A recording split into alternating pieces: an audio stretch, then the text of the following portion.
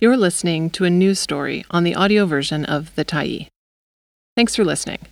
The Tyee is a nonprofit newsroom that is funded by our audience.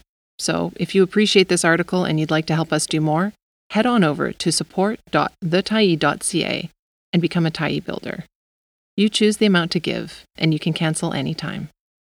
Investigation finds systemic safety failings in tug sinking. By Zach Vesera, March 9, 2023. More than 2 years after her husband sailed from Kitimat to his death, Judy Carlick Pearson has some answers. She knows there were no procedures or guidance in safety manuals about operating limits with respect to weather on Ingenika, the tug he was operating. There were gale force winds and freezing spray that night. She knows that none of the 3 men on the boat had the required qualifications to allow them to operate it on that route without a pilot on board. She knows there were inconsistencies in the way safety rules were applied on Wainwright Marine vessels, that survival suit maintenance had not been done, and there was no drill to practice putting on the bulky gear. And she knows the Ingenika, in more than half a century on the water, had never been inspected by a regulator. Those were the findings of the Transportation Safety Board's investigation into the tug sinking in the Gardner Canal as it towed a barge from Kitimat on February 10, 2021. Carlick Pearson's husband Troy Pearson, the boat captain, and deckhand Charlie Craig died. A 3rd crew member survived. Looking at the details of how your loved one dies is something that no one should have to go through, Carlick Pearson said as she held aloft a copy of the investigation report. This document here is a play-by-play of how Charlie and Troy vanished. Canada has to do better. TSB Marine Investigations Director Clifford Harvey summarized some of the findings Wednesday. We know as well there were inconsistencies in the way the life-saving equipment was maintained on board. There were also inconsistencies in the way the crew prepared or practiced drills, such as a fire, abandoned ship, or donning their life-saving equipment or verifying it was maintained in accordance with the manufacturer's instructions, and they were prepared and able to use in case of an emergency, he told a media conference. The board issued 4 recommendations, including a call for the federal government to end exemptions for the more than 1,300 small tugboats in Canada that currently operate without mandatory inspections, which the board has flagged as a systemic safety concern since 2010. Board Chair Kathy Fox said many of those tugboats, which are mostly in British Columbia, have never been inspected by a regulator. She said there were no records Ingenika, which was built in 1967, had ever undergone a federal inspection.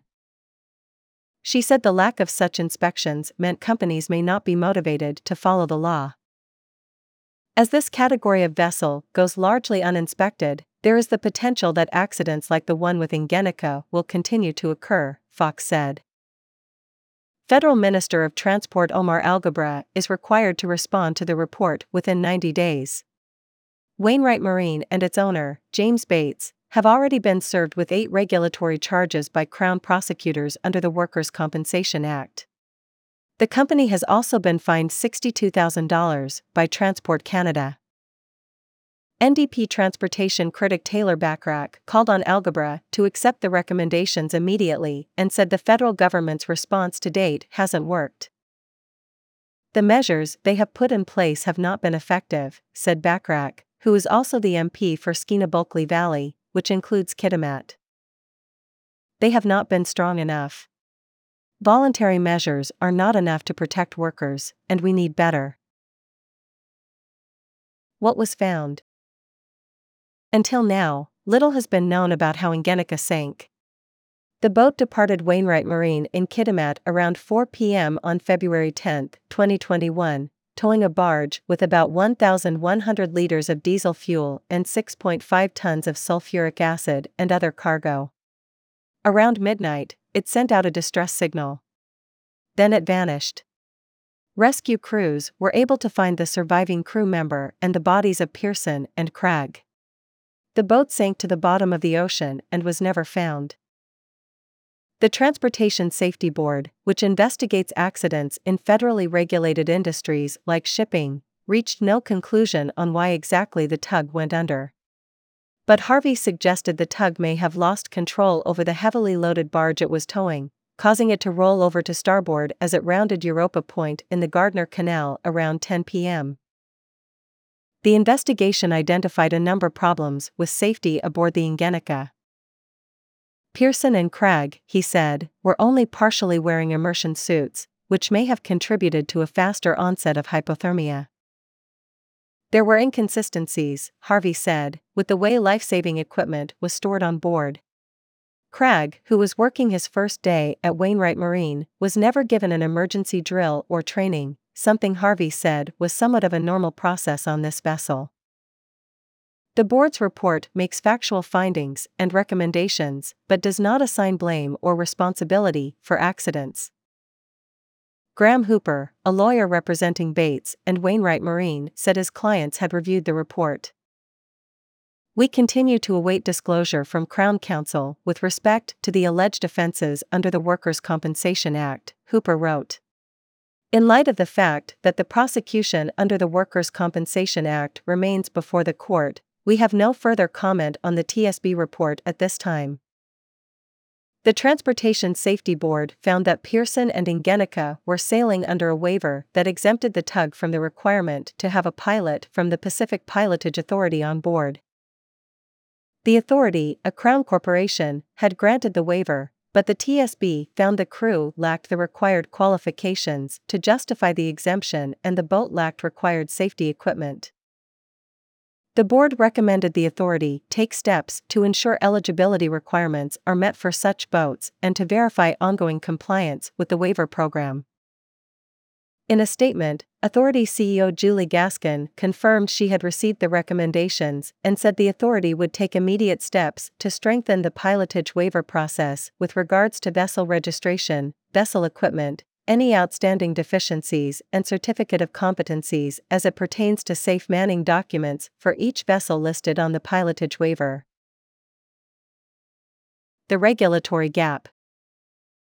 Jason Woods, the president of the International Longshore and Warehouse Union Local 400, said the board's report highlights chronic issues in tugboat oversight and safety on the West Coast. Currently, boats with a weight of less than 15 gross tons aren't subject to any mandatory inspections or regulations. Instead, Transport Canada has asked those companies to voluntarily register their boats in an optional compliance program. As of earlier this year, only 84 of the more than 1,300 tugboats across Canada had done so. More than 1,000 of those vessels are in BC. Is that an effective program to make mariners safe in British Columbia and across Canada? I'd argue no, Woods said. Transport Canada knew those smaller tugboats were more likely to be violating safety regulations.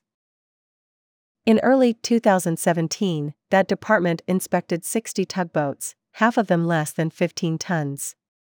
They found the smaller boats had significantly more cases of regulatory noncompliance. In a separate set of inspections in 2022, Transport Canada conducted 30 inspections on tugboats that weighed less than 15 tons and found 62 deficiencies across 21 different boats. In the same time period, the department conducted 120 more detailed inspections of larger tugboats, of which 64 found deficiencies. Fox said the cutoff weight of 15 tons was an artificial barrier and doesn't provide an excuse for Transport Canada to not inspect those vessels. Paul Hilder, the president of the Council of Marine Carriers, says the main safety issues lie with a few hundred tugboats used on BC's coasts. Those boats, Hilder said, were designed to haul log booms up and down sheltered waterways, but are now being used in more open settings. It's not what those vessels are originally intended for, Hilder said. Algebra has promised new safety management regulations for these boats that will take effect next year. But Hilder notes that's something the marine industry has wanted for 15 years. He thinks mandatory inspections are now needed to make a difference.